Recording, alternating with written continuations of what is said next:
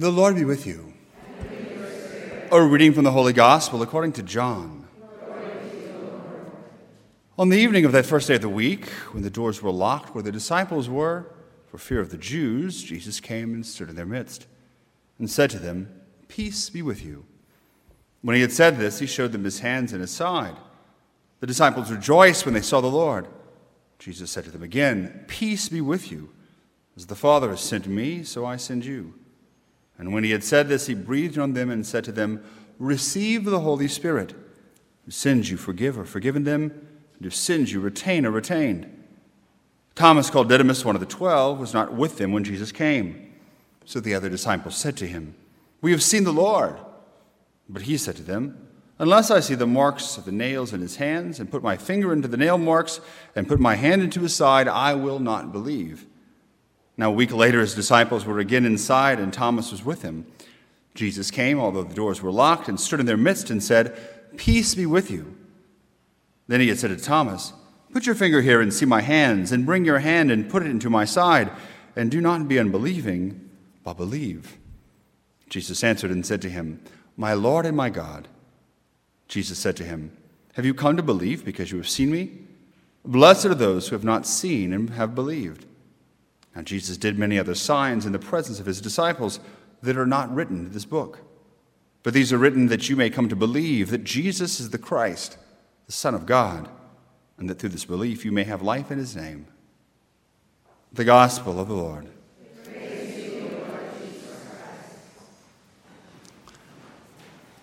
Christ. So as we bring our retreat reflections to a close, we've been looking over the course of the past several days at different quotes from Saint Teresa of Avila.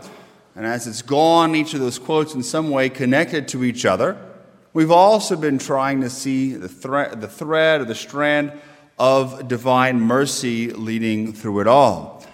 In the last talk that we gave, we looked at Teresa's phrase, "con pantalones," with pants, and how it meant that we as Christians, both men and women alike, need to be strong, exhibit those manly virtues, to not be weak in the knees, and to cave whenever suffering comes. And so I think for a reflection, this idea of con pantalones, of the need to have courage and strength, is very much applicable to the feast we celebrate today. That is the Feast of Divine Mercy. Because a lot of us may think, well, okay, divine mercy, there's this beautiful picture and the rays coming from Jesus' heart, and God loves and forgives everybody. It's such a beautiful feast that it's easy.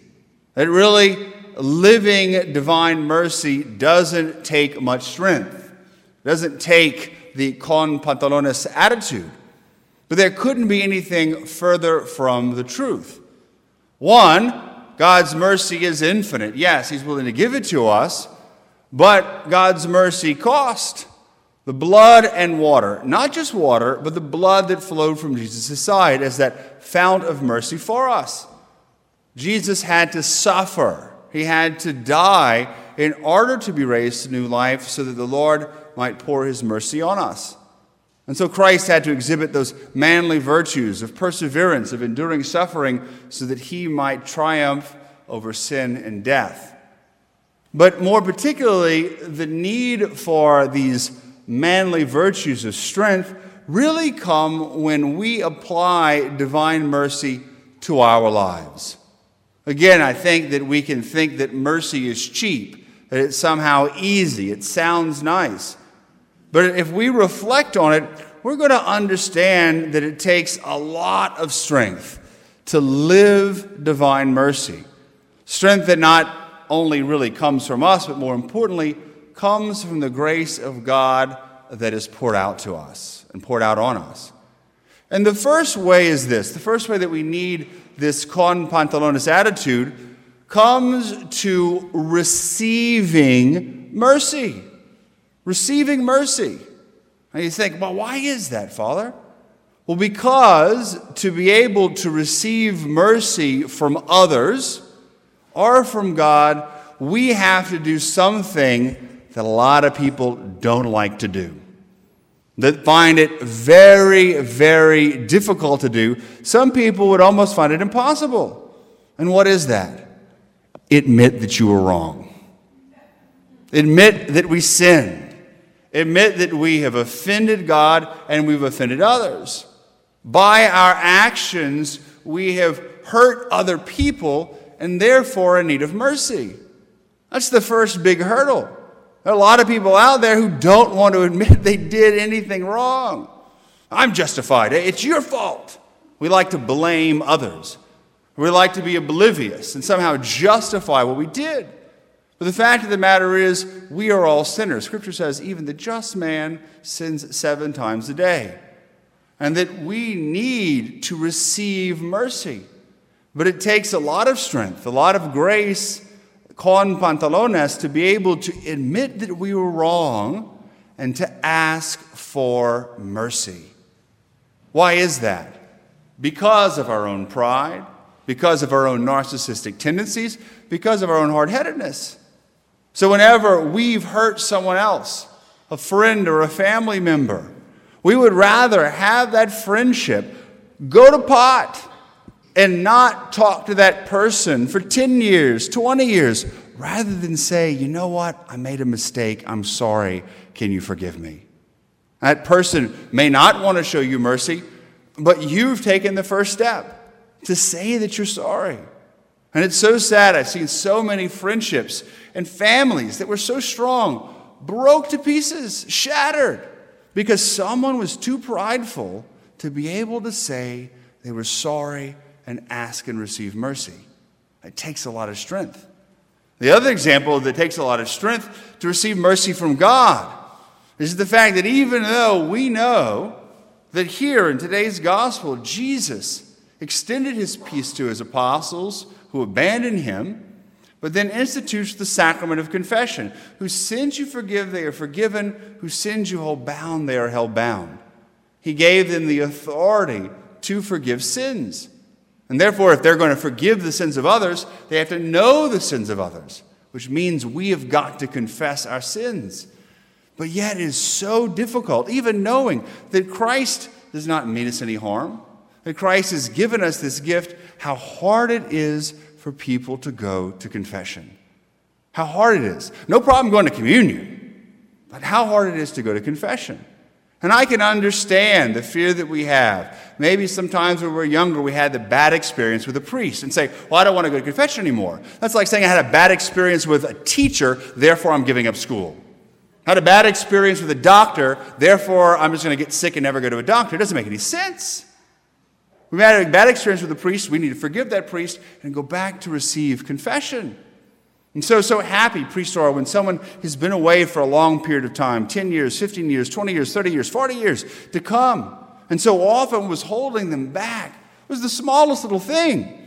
And most priests just give you 2 Hail Marys for it and say, all right, go say your act of contrition. Because we allow that fear to take over. And so we need the con pantalones attitude to realize there is nothing to fear in the sacrament of confession. There's nothing to fear in receiving God's mercy. And the analogy that I use is so often we're like children. Our parents said, do not play with the knife. And we decide we'll play with the knife. And as a result, we cut a big gash in our hands. And we start screaming and crying. And our parents run in and they see us bleeding. They see the knife in our hands. What does a father do? What is the reaction of a father? The father immediately sees the child in pain. Knows the child probably did something stupid, but the first thing is going to be, let's clean you up, let's get some stitches, and then we'll talk about the dumb thing you did later. It's the care for the child. We know that no earthly father would come up and say, oh, you cut yourself. I'm going to let you bleed out for about 10 minutes. You're going to suffer, and then we're going to go ahead and talk about your punishment, and then maybe we'll go ahead and clean that up. No. The father's first gesture is mercy. It's caring about the child who's hurt. And so when we sin, we have this idea that we've offended God, we've hurt ourselves, we've hurt others, and we're so ashamed to admit what we did because we think God the Father's there saying, I know what you did. You disobeyed me. I'm going to make you suffer. No. The Lord wants to show us his mercy. There's no reason that we should be frightened. And we pray for that courage to overcome, to receive the mercy from the Lord. But what's the other way? What's that other way, that second way that we need to understand the con pantalones, to pray for strength and courage when it comes to this Feast of Divine Mercy? It really comes when it comes for us showing mercy to others who've hurt us. Not just our enemies. Jesus says we have to be able to forgive and pray for our enemies. That, to a certain extent, is easy. Well, this person is my enemy. But when it comes to our friends and family members, people who are close to us, people who we love, who've betrayed us, who've hurt us, who've disappointed us, who've done things to destroy us, that's when it becomes very, very difficult to say, I forgive you. Because we want to cling on to our own pain, want to hold on to our hurt or to our pride or to justice. You did me wrong. But to be able to say, yeah, you did me wrong. Yeah, there's a lot of pain, but you know what? I forgive you for what you did. And we're going to journey together into this path of reconciliation. It takes a lot of strength to be able to do that, to put away our pride and to put away our pain and say, I forgive you. There's one author who talks about spouses in particular who hurt each other, intentionally or unintentionally, and like to harbor that resentment, that unforgiveness.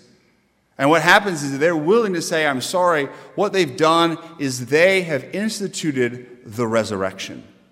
The resurrection from a love, a relationship that had died, from a pain that was there, to saying, let's walk together.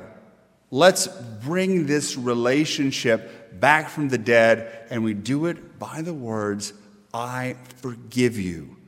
I accept your apology. And even if they're not really sorry, to show them that forgiveness. Now, they may say, I have nothing to be sorry about. Or they may reject your acceptance of forgiveness. That's their own business. But it's for us to be able to have the strength, that manly strength, to be able to say, I forgive you for what you've done. Because I know that sometimes men and women, maybe women in particular, like to hold on to the pain, like to hold on to the grudges. Sometimes men do it too, but in general, if you're a man and you hurt me, I'm going to sort of forgive you, we're going to yell at each other, then we're going to have a beer and everything's going to be fine. Women, on the other hand, can be a little different. 15 years ago, she criticized my china at Christmas dinner. And I'm never talking to her again. Wait. Okay, maybe she did that, but let's say that we're sorry. Forgive her. Try to have some understanding. It's hard. But it is that path to the resurrection. It is that path to reconciling relationships. Because ultimately, it's not that difficult if we understand that other people make mistakes, that other people are not perfect, that sometimes people have a bad day. I really know this because there's one type of person that most Christians, they'll forgive anybody. But there's one type of person they will not forgive, and that's the priest. It's really, really bad. I have a bad day too sometimes. I wake up on the wrong side of the bed, and I'm not as nice and I'm not as kind as I should be. Sisters, of course, never are like that. They're always kind of nice. I can't believe Father didn't smile at me after Mass. I'm leaving the church. You think I'm joking. But I'm not. The stupidest little thing, instead of saying, you know what, maybe Father's having a bad day. It's the same logic we apply to others. If we could understand our weakness and the weakness of others, the reason they hurt us, to make excuses for them, to say maybe they're broken themselves, maybe they're having a bad day, it makes it much easier. But still, we need the Lord's strength to be able to forgive. And so on this Divine Mercy Feast Day, as we wrap up our reflections, as we celebrate Divine Mercy, realize that Divine Mercy is not cheap. It's not cheap. It cost Jesus a lot, but he was willing to do so, to go through the cross in order to be able to reconcile man to God and God to man. More importantly, in our own lives, we are called to mercy, and it's not easy. It takes that divine grace, that con pantalones, to be able to receive the Lord's mercy and the mercy of others, to admit they were sorry, but more importantly, to grant that mercy and that forgiveness to others. Amen.